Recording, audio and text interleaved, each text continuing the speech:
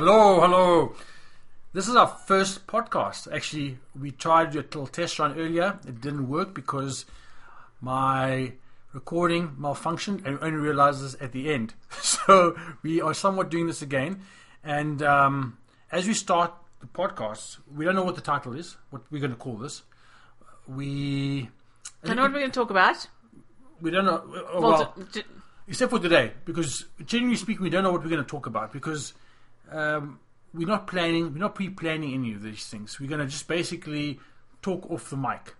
And we might call this Controversial Corner because this is going to be controversial topics, right? Yes. Okay, so we have to be clear. Are we going to use our real names? I'm not scared. Are you scared? No, it's not about scared. It's a question of just being wise as a serpent and harmless as a dove. The reality is I'm going to forget. I'm going to call you by your name and you call me by my name. Yeah. And so, you know what? But as we get started, I think we just need to let everybody understand this is our first time. We are experts in every field. Of course we are. But your passion really is... my passion is the Word of God. Right. I love the Word of God. Self-taught. When I say self-taught, let me be clear. It's Holy Spirit taught. Been sweat and tears. Through lots of fasting, lots of prayer. Still got lots to learn. Let me be clear. The day that we can empty out hospitals at will is the day that we know something. Okay? Until then, I always say that we are more blessed than we deserve. We receive more mercy than we normally give. And we're super thankful and grateful to the Lord. And again, we need to self-reflect all the time. Can we improve? What should we do differently? So even though we share things, I just hopefully people take it in the light that it's meant. And it's going to be banter back and forth, and we'll see where it ends up. Like a famous saying, you can chew the hay and spit out the sticks. Exactly. I think it was Kenneth Hagin that mentioned that once. So I'm going to ask you the question. So what do you now? I know you homeschool. You ran for what was it again?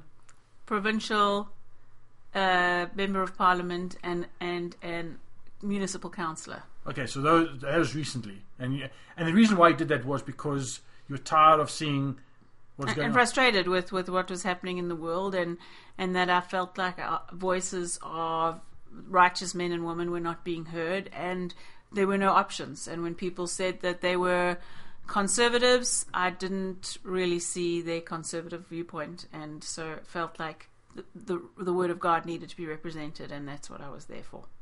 But other than that, homeschooler, and I have a side hobby or passion for what's going on in the world and what difference I can make and how I can teach my children and others in my circle of influence to make a difference in the world. And this, I know sometimes when people think homeschooler, they think, oh, that you're uneducated. You understand that what is your education? You know, when people say uneducated, I don't really care. I actually think that the less educated you are, probably the better you can homeschool your kids because you don't have all the garbage added on. But I do have a university degree and a postgraduate degree, and I worked in the corporate world. I've worked in the public sector, the private sector. So, I mean, but that doesn't really mean anything. The bottom line is the Lord is the one who gives me the wisdom, and my passion is I would say I'm more an expert on current events than you, and you're an expert in the Word of God. But we both love the Lord and want to see how we can bring those two things together. And so why are we doing this? Because we think people need to hear our invigorating conversations about current topics, and so we thought it would be a good place to start. Sneeze. Go. Excuse me. Okay, well, you know, like this is going to be raw, right? There's going to be a few editing points, but it's not going to be a lot. Is everything okay? Yes, go. Keep talking. Yeah. So, as we mentioned, I think it's going to be a good banter back and forth. There's going to be something that we're going to disagree on, the different approaches. But the thing is, we both love the Lord, right? That's right. You and I, we love Yeshua. He's a foundation of life. We've been Christians for 20-something years. I've been a Christian for 28 8 years. Yeah. Right? You've been 20 Christians for about 27 years. Yeah. So we... 24. Sorry, 24. 24. Yeah. 1998. Okay. 25 years. Okay, so we've been a Christian a while. We've been in various denominations. We've been in different churches. We've been to various courses. But the sinner of all sinners. Yeah, and the reality is, I know people say to me, when I speak to people of the world, I'll say, I'm a member of Mensa. And that impresses them. But the reality is, that shouldn't be impress people. No. So the reason why I say this is because even though I could say that you had a six-figure salary, you gave it up to homeschool, right? And for me, it's really been a blessing, right? And I'm glad you're saying that. Good to hear. And so as we do this back and forth, again, this is our first time. We don't even know what we're going to call it. I think. But I mean, it's not our first time sharing things. I mean, you've pastored a home church, and we've been elders, and we've led ministry things. So it's just a matter of sharing things you and I discuss with others to help give them some food for thought. Is really what it's about. Food for thought, and also so that you don't feel like you're the only one thinking these things. And obviously, what are some solutions? How do we resolve some things? Okay, so. And some of these topics are going to be controversial. Yes. And we go down rabbit trails. Yeah. so let's get started. Okay, so I have something that I can ask you because it's been heavy on my heart from the week. Okay, so firstly, I don't know if we're going too deep, but we have to pray before we start. Oh yes, let's pray. Heavenly Father, thank you so much for this beautiful day that you provided for us. You have blessed us abundantly above all we can ask or think, and I pray, my Father, for everybody listening, that you touch their hearts, you help them, bring them closer to your Son Yeshua, and you help our hearts as we reflect on your word. And please touch your people in Yeshua's name. Thank you, Lord. Amen. Amen. Amen. Amen. Yep. Amen. Whew. Okay, so you said something was rough this week. Okay, firstly, just give me some context, some background.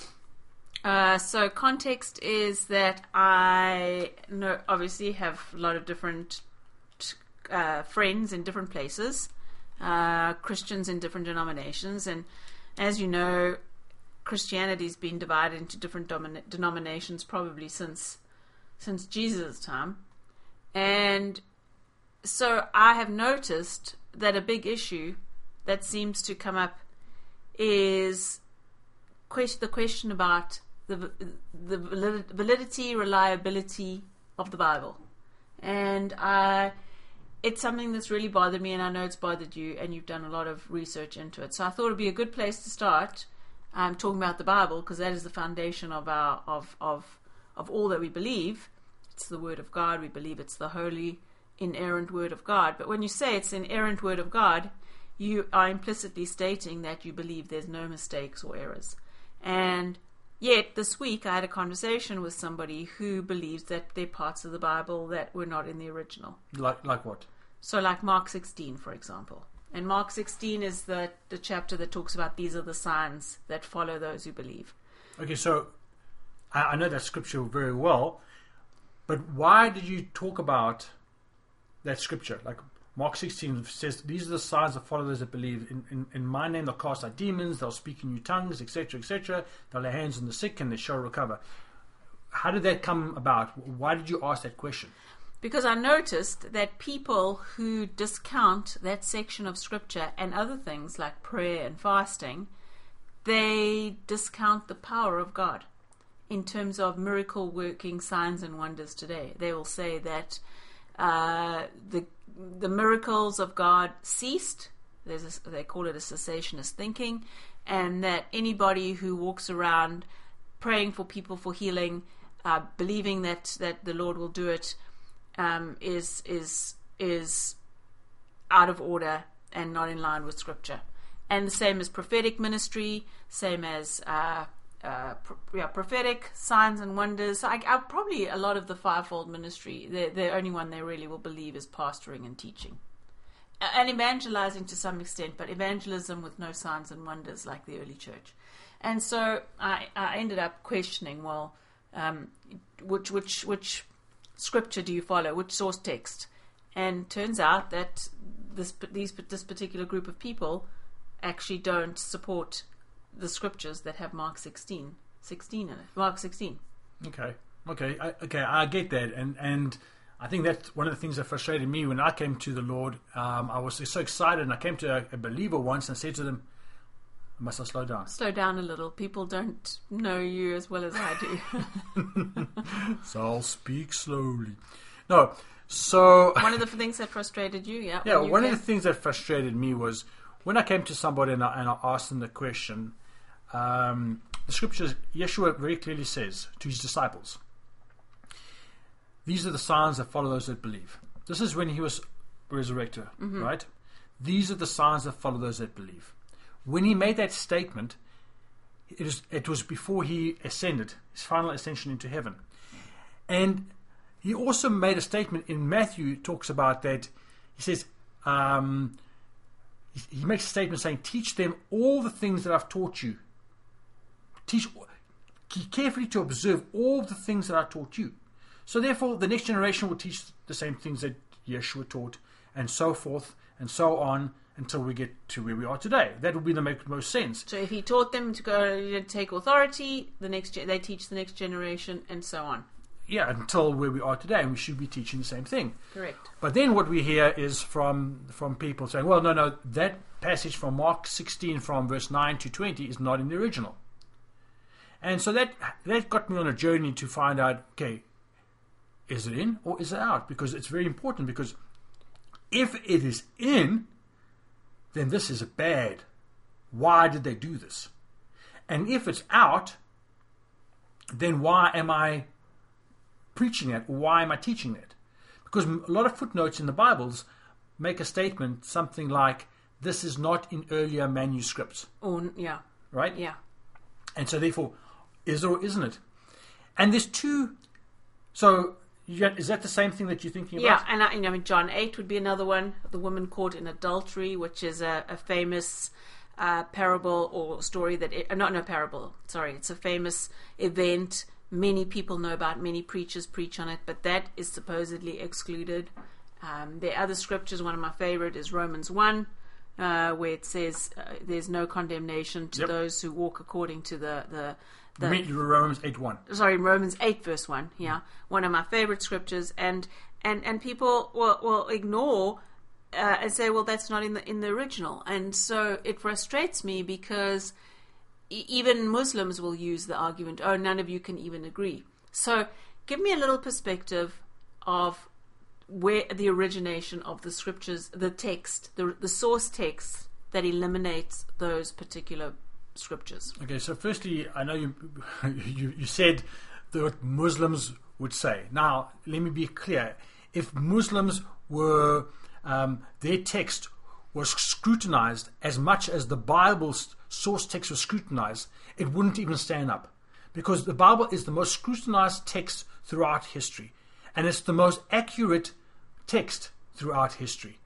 And not because of, I believe that, no, based on scientific methodology of how to calculate reliability of text.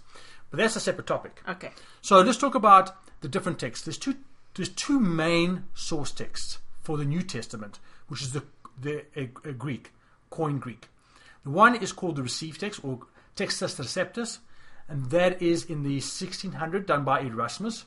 And what Erasmus used at that time, he used source text was from the 11th, 12th, 13th, 14th century, so it was earlier than his text. He took them, he compiled them into one called the Received Text. Now, the Received Text, over that century, there was a number of people that revised it, updated a few things, and that's why you'll hear of about there's 3 or 4, 5 received texts, depending on who you talk to and where you go to.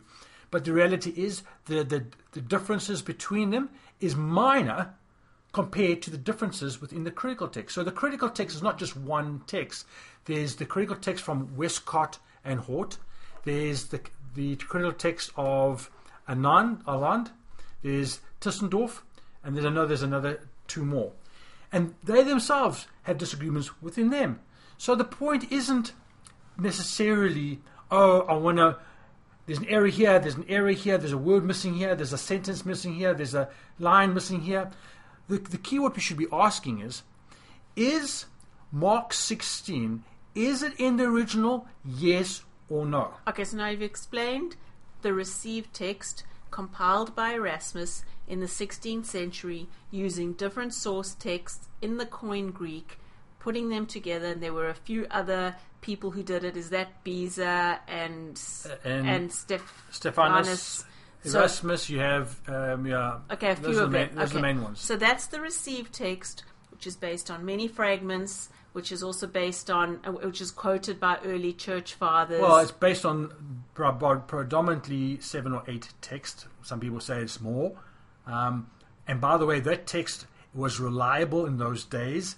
They had it in their libraries for 100 and something years before they knew about it, and those texts were copies of other texts, but those were the ones that were still available for them to use. And that's what King James used when in his chant of 1611. Yeah, King James used some of Beza, and he used some of Stephanus and some of Erasmus. So King James is not just one of the received texts. And when we talk about received text, it is the compilation of those texts and the compilation of those texts that existed from the 11th century to the 15th century, 14th century. Which are all based on the texts prior to that point. Okay. So now the critical text. Now the critical text is really, when people say this is a new text, firstly, you need to understand something. It's a lie. Okay? Just like the received text is a 1600 text, okay, source text, the critical text is a 19th century text. What do you mean by that? Well, it's a compilation of 3 main texts. It's the Alexandrian text. From Alexandria in Alexandria, Egypt. And just when I say Alexandrian text, I want you to think about the agnostics during that time. It's the same during the same time period. And this text is about 400 and something AD. Okay? This is the only legitimate old text. Of the compilation of those of main the received, 3. I mean, of the critical text. Of the critical text. Then you have the Vaticanus. The Vaticanus was apparently in the Vatican since the 16th century. That's when it was they found it. And it only came to light in the 19th century. Oh, so they kept it hidden, supposedly. There had no reason to bring it out. That was the kind of message. Now, depends on who you talk to. Now, I wasn't around during this time. You need to understand that, right? You weren't? No. Oh. Funny enough. And then you have the Sinaiticus. Now, the Sinaiticus, I don't know how to pronounce it that well, but this text was in the 19th century. It was discovered in St. Catherine's by a guy by the name of Tischendorf. St. Catherine's is a monastery up in the mountains of Mount Sinai. That's how you get the name Sinaiticus. Yeah. So so you know about this stuff, right? Well, you've taught me a little bit over the years, okay. But you are the expert, so... Well, let me be clear. The only reason why I looked into this is because of... I love the words of Yeshua. I love his words. And it's not very easy to let 3 texts just to disregard and dismiss my Lord's words. And then I don't care if a person is a seminary professor or so-called expert. Okay? We need to find out, is it in or isn't it in? Mm-hmm. And don't tell me because of the snap. So then we looked at the Sinaiticus. Now, the Sinaiticus. Okay. That one. That was compiled by a guy by the name of Simonides. And now, if you did your homework and you actually looked at the controversy around this, it was disregarded. Just like many things today, they call it a conspiracy theory. And then many years later, you find that actually it was true. Now, Simonides, what he said he was the one that compiled it in St. Catherine's, and he did it for his uncle. So he was writing it in Koine Greek, and he was using parchments, old parchments. So when Tischendorf found it, he thought, "Oh, those were old. It was old Koine. I found a new text." And it was in the dustbin, in the garbage. I think it had been burnt or something by the monks there, and they said, "What are you doing?" And when Simonides saw this thing being advertised, that this is found this new text, he goes, "Hey, by the way, This is text. This is my text. I'm busy compiling it. I haven't finished it. That's why I had notes in the margins, and I was making some changes. And the Tischendorf said no, because they already had started the journey. The Catholic Church already supported and sponsored it. Then they brought out the Vaticanus to support the Sinaiticus, the Vaticanus to support the text. And then when they brought them out, they realized actually the Vaticanus, the Sinaiticus, and the Alexandrian text, they all differ a lot from each other. Now, I'm not talking about, when I say differ, I'm not saying, oh, they're missing a piece here because of aging of the paper. And no, it finished a passage and it went on to the next one. You know, it's not like... You mean halfway through? It's not like it's missing. You say, oh, well, it's because of aging, therefore half the passage is gone. No, it was actually blatant errors in the actual copying of it. And so these two guys, Westcott and Hort, they got together and they decided to compile. They're going to compile these three texts. They call it the ancient texts. And they go and they say these texts are 350 AD. That's a lie. Okay? They've ignored Simonides. He had a court case, number of court cases. They ignored it. They put it underneath the... They shoved it aside, hid it away. Just like Satan, he's the prince of the air, trying to cover it, saying, don't listen to him. And what Satan's job is, he wants to discredit the word of God. Of course. And so especially in powerful passages. So now in the compilation of it, the compilation is missing about 3,000 to over 3,000 Greek words. How did they decide which they were going to keep in and which they weren't? They had various means. If you look at it, to be honest with you, I don't even understand how they did that.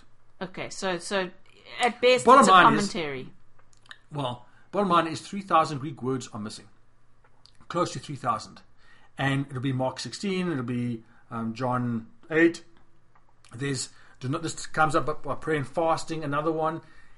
The scripture says in Revelation, whoever adds or takes away from this will be added, and the curse will be taken away from him. Mm-hmm. I want you to think about this. Mm-hmm. Now, can you imagine book of Revelation things being added and taken away, just like the 19th century, what the implications will be. Mm-hmm. Okay?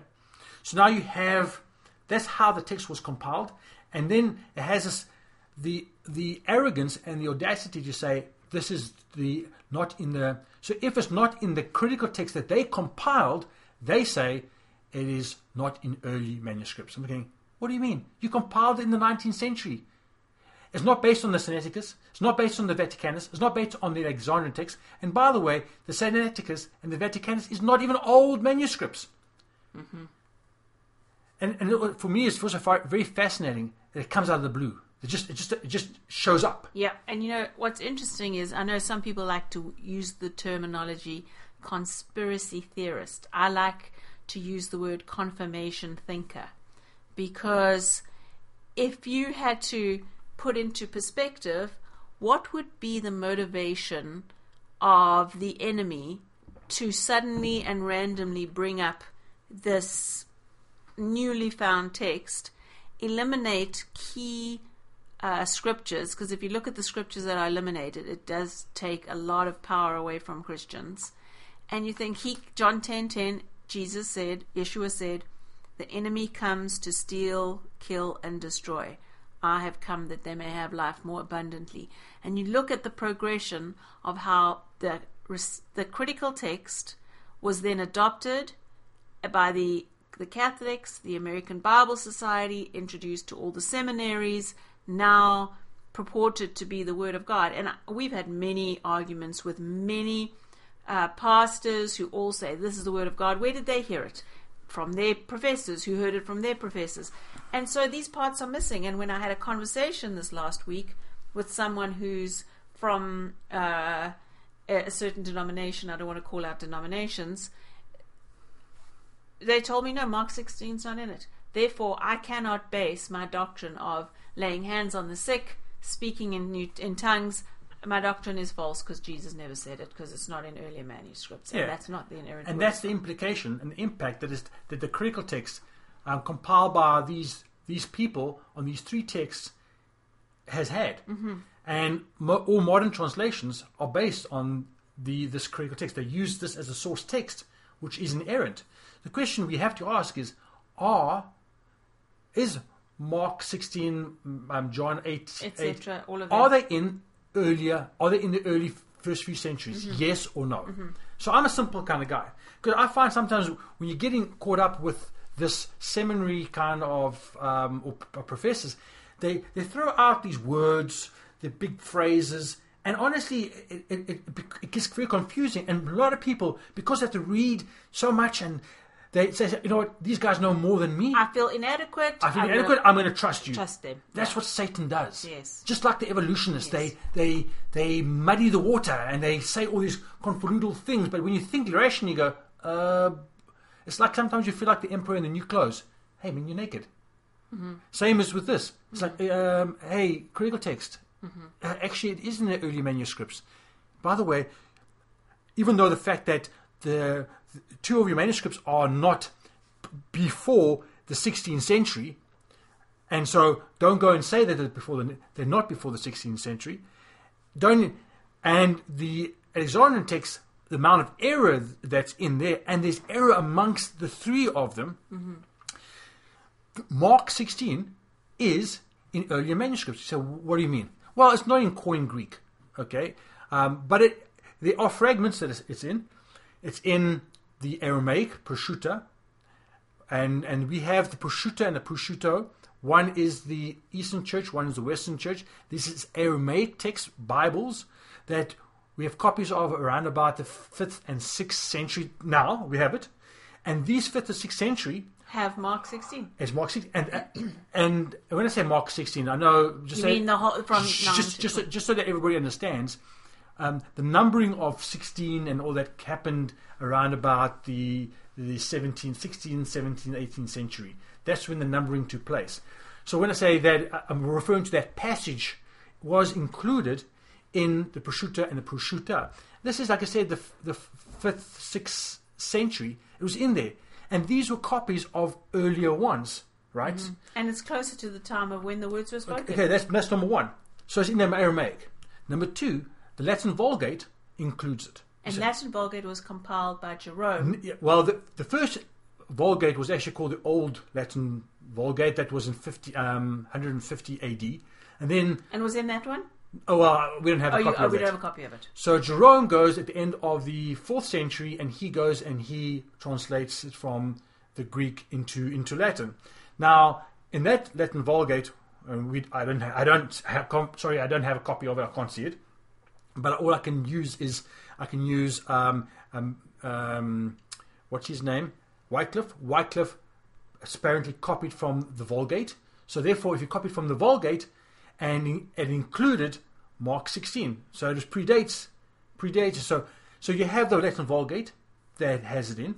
You have the two Aramaic texts that have it in. These are manuscripts, okay? Full manuscripts. Yeah.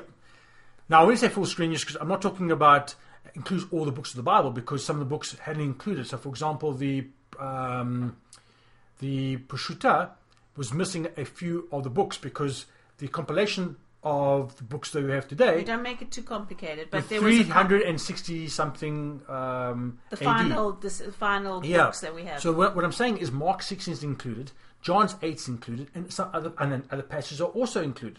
Now the question you should ask is, well, okay, is there any other evidence? And the answer is yes.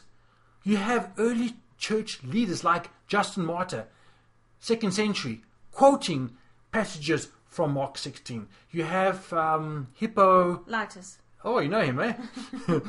Hippolytus.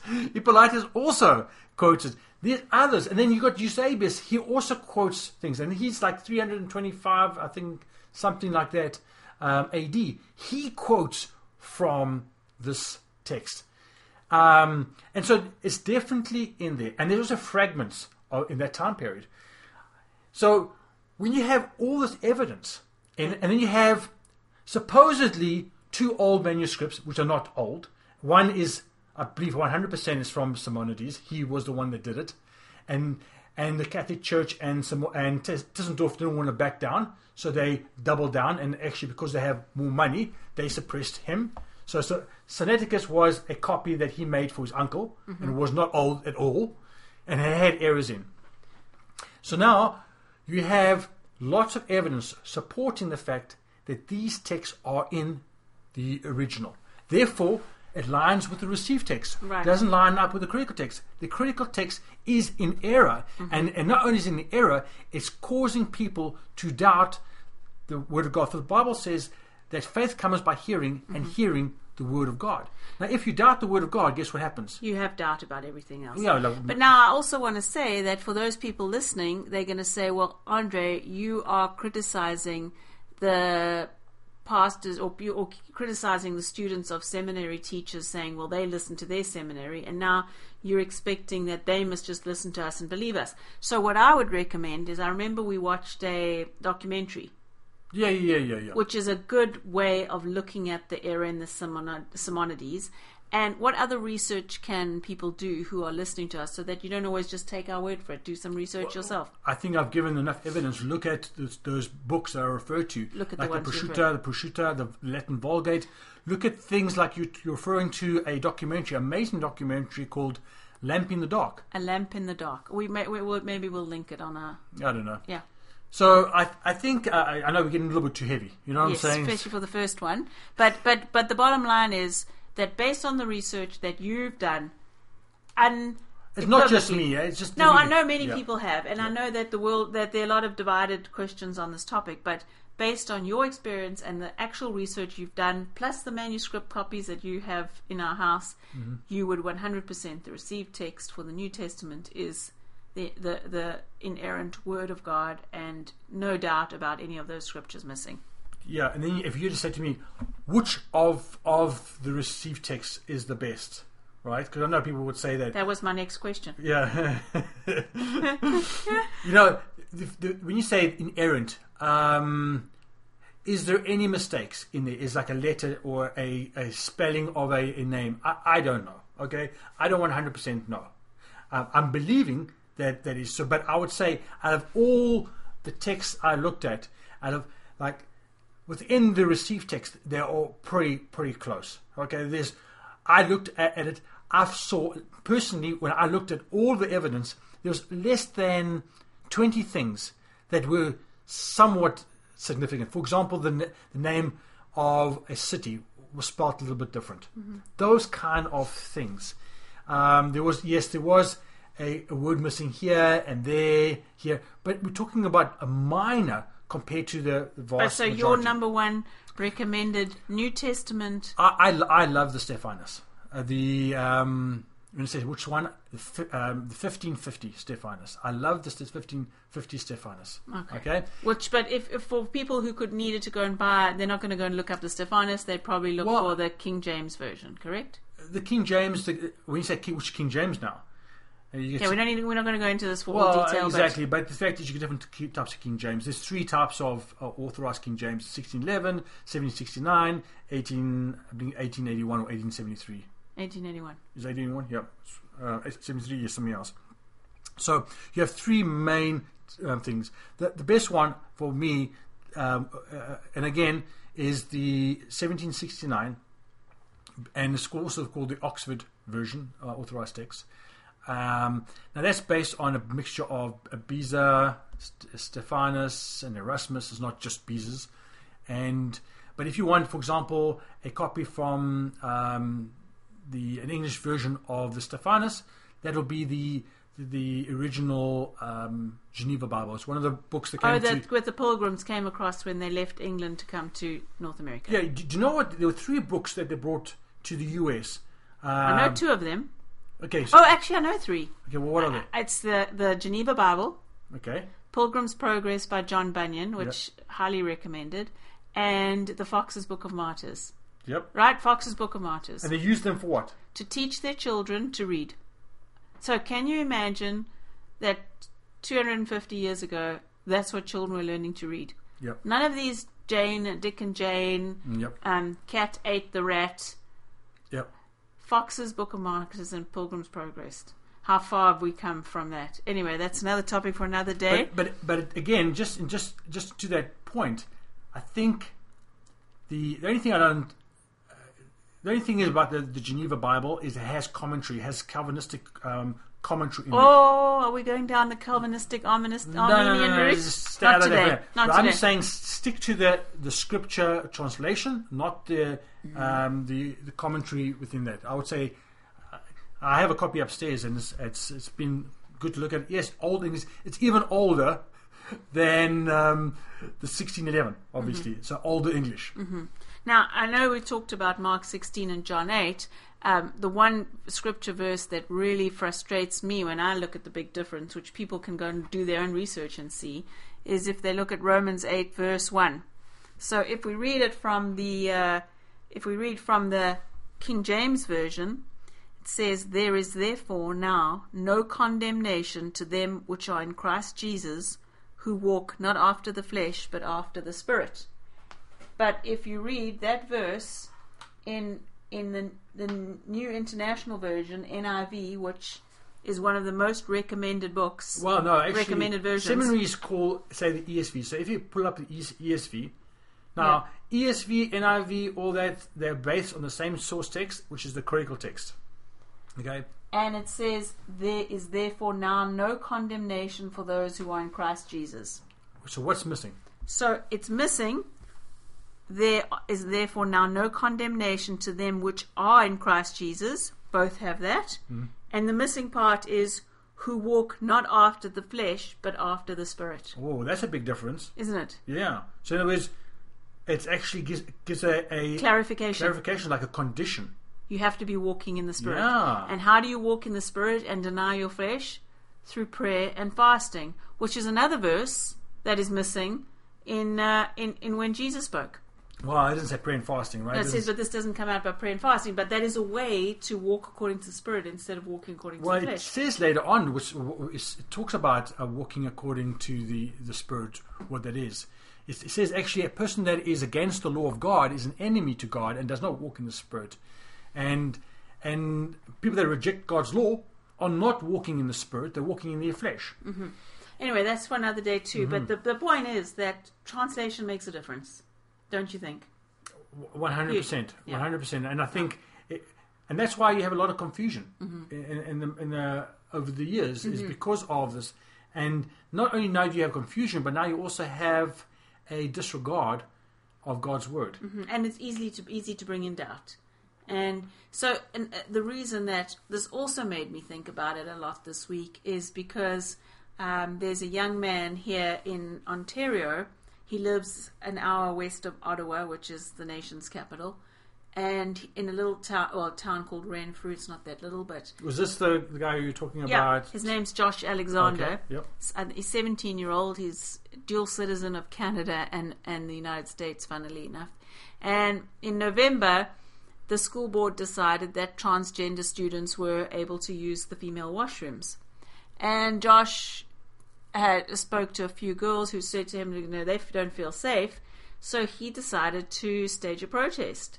In protest of the fact that girls are girls, boys are boys, and they should each use their own washroom. And this young man has been suspended from school, and there's a big court case going on because they believe that he's spreading hate speech.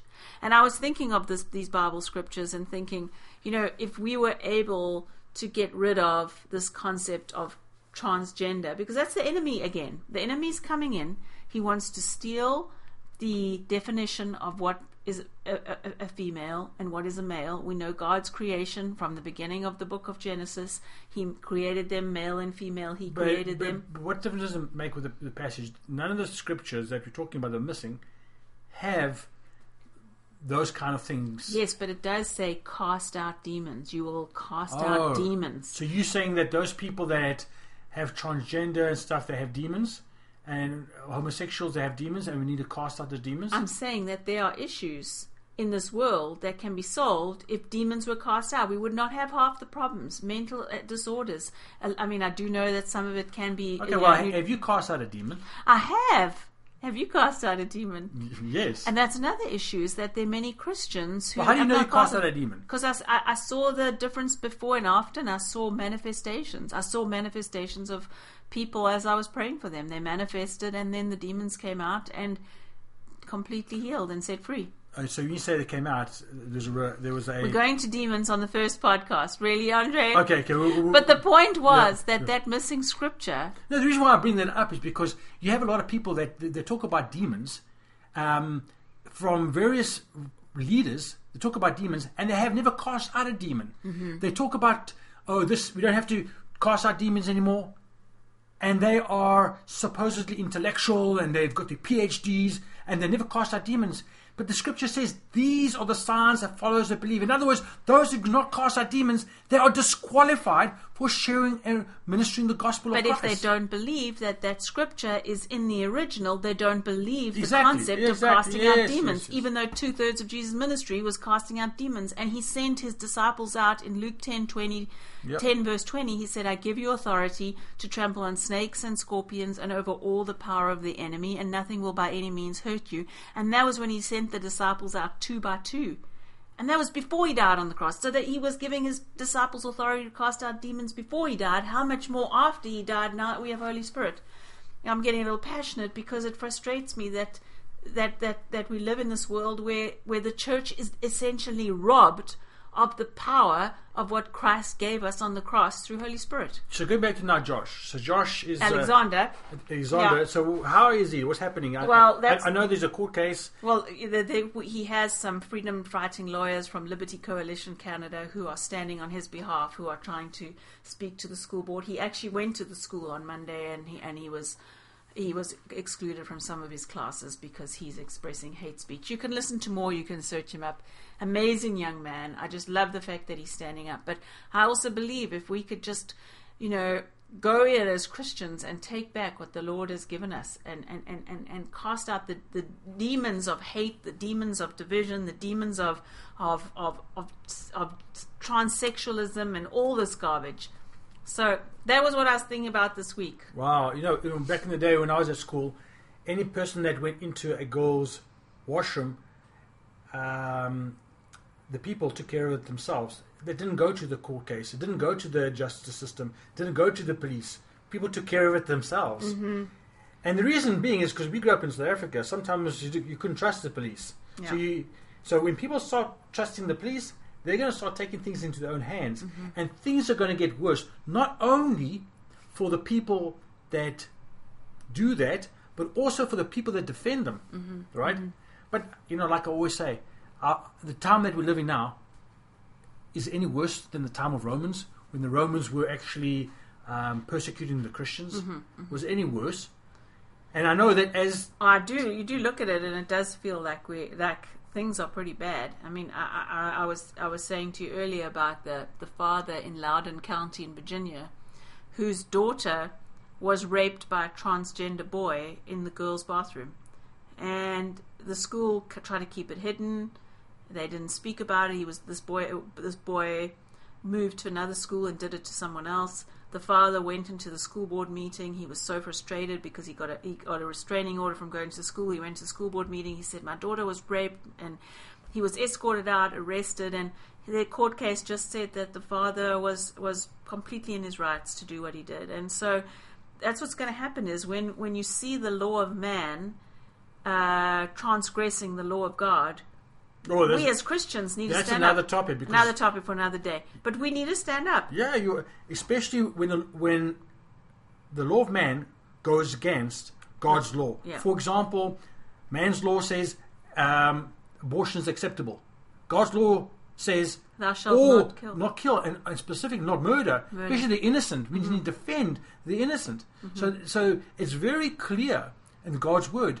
And so when it contradicts God's word, guess what? God's word is above. Now the question is, what do we do? That's the question. I'm looking at the time, and so, one can feel very frustrated with some of the conversations we've had today, some of the topics we brought up. I know myself. I get frustrated and think... No, but I think it's fun. I think, what, we as a people, we need to be able to talk. Yeah, have the conversation. Have the conversation. Think Mm-hmm. about it. Realize you're not alone. Yeah, and we're shooting the breeze. Like we just normal discussion. This is not something that is specifically for this podcast. We're just having a normal discussion, and we're recording today's. And we're allowing some people to have a side, an audience perspective of things you and I talk about. Yes. All the time. Okay, so let's just pray for the folks, and then. We didn't get to the question of what do you do about it. Yeah, what do we do about it? Okay, well, I mean, I know what I do because these things really bother me. Firstly, the biggest thing is you need to know the Lord. And you need to know who you are in Christ. If you don't know the Lord, I think you'll live in frustration and tension and stress and anxiety about, I can't do anything. So, what are your thoughts? That's my number one thing. I would agree. I think be founded on the Lord. I think also number two, we need to be. The Bible says, "Judge not, lest you be judged." Mm-hmm. But it doesn't say, "Do not judge." Let me be clear. If that's the case, then all of Paul, all of Peter, all of Yeshua, all his disciples would have been faulty because they all judged many times. Yes, we are to judge with righteous judgment. But it's righteous judgment. And more specifically, let us take the plank out of our own eye. Let us make sure that we are self-reflecting, checking our own lives out. And then when we've taken out that speck out of our own eye, or the plank, then we can look clearly and we can see and how we can help. That is the objective of judging. Now, once you spend time with the Lord and we repent, we seek, then we are able to judge righteously. We are called to judge righteously. Mm-hmm. And then when we judge righteously, the way, everybody's different, right? Mm-hmm. Some people may protest, some people may go and write letters, people may do whatever. But as long as we're doing it in the name of the Lord, and we want to help people, mm-hmm. right? We do unto others as we want done unto ourselves. I think everybody's like, even though this is for me, I understand this is for this guy Josh, for bad, I don't have that kind of passion inside me going, I want to go and protest. That's not, for me, it's more about sharing the gospel of the Lord globally. To change hearts. Mm-hmm. Because if every person on this street or on this planet didn't abort children, so what? Right? Think about it. So what? You say, well, I wonder if people will be saved. No. They won't be saved. Babies will mm-hmm. be not being killed. But only one way to be saved, and that's through Christ. Mm-hmm. And let's be clear, all of us, I don't know if any of us, even the people that are hearing, will last another 80 years before they die. Yeah, but Andre, also that I get frustrated with that argument that says, we just need to go and preach the gospel, because the fact is people aren't doing that. And you have this other group of Christians who sit and say, well, when Jesus comes back, we'll just wait for him. We know things are going to get bad. We're just going to sit here. No, because the Lord is very clear. What is it? The violent take it by force. The kingdom of God is in word and power, and the violent take it by force. Is that what it says? That scripture is. Anyway, the point is that your kingdom come, your will be done on earth as it is in heaven, and we are meant to go in and build His kingdom. Yes. And so there are things we can do, including discipling people, making sure we're discipling our family members. If you're a mum, discipling your children. And encouraging your spouse, if you're a husband, a man, a father. So focusing on those that are close to you. In your circle of influence. But at the same time, everybody is built differently. That's right. And so everybody's passions differently, right? So not everybody's called to the pulpit. Not everybody's called to do crusades. Not everybody's called to street evangelize. That's right. And so we do what God's called us to do. So if something irritates you or makes you angry, like, for example, what made King David very angry was the fact that Goliath was speaking against God's people, mm-hmm. and God gave him the assignment to go and destroy Goliath. If something makes you angry, then maybe God has given you that assignment to go and resolve it. But the point is not doing nothing. That's the key. You do something as the Lord has called you to do. Silence is not acceptable. Yeah. If you are angry, if it makes you super angry, right? Mm-hmm. There's so much things on this planet that can make you angry. Mm-hmm. Let me be clear. Of course. Pick and choose. And there are some things that make me more angry than makes you angry. Of course. Right? And so vice versa. And you say, well, why are you worried about that? Because we are all made differently. And we are all made to solve different problems. Mm-hmm. But as long as we recognize this thing, let us not... And if we complain, we need to do... What's our family motto? If you're going to complain? Do something about it. Amen. Right. Okay, well, that's... already near our time, expected time. That went pretty deep and pretty heavy. You know what I'm saying? And pretty quick. I could talk for another hour, but anyway, we won't. We'll save it for next week. So we probably should pray before we close it. Yeah, you can close. Heavenly Father, I just want to say thank you for this time that we've had. Holy Spirit, thank you for your wisdom and your guidance. I pray, Father, for those listening that they chew the hay and spit out of the sticks. If we've said anything in error, Lord, I pray that you correct us. And I just pray for the listener right now, Lord, that you'll touch them. Let your fire fall on them right now, Lord. Fill them with your passion and your spirit and give them an idea of what they can do to help bring your kingdom to this earth, Lord. And we pray this all in the mighty name of Yeshua. Amen. Amen. Amen. Okay, guys, until next time. Thanks for listening. Bye. Bye.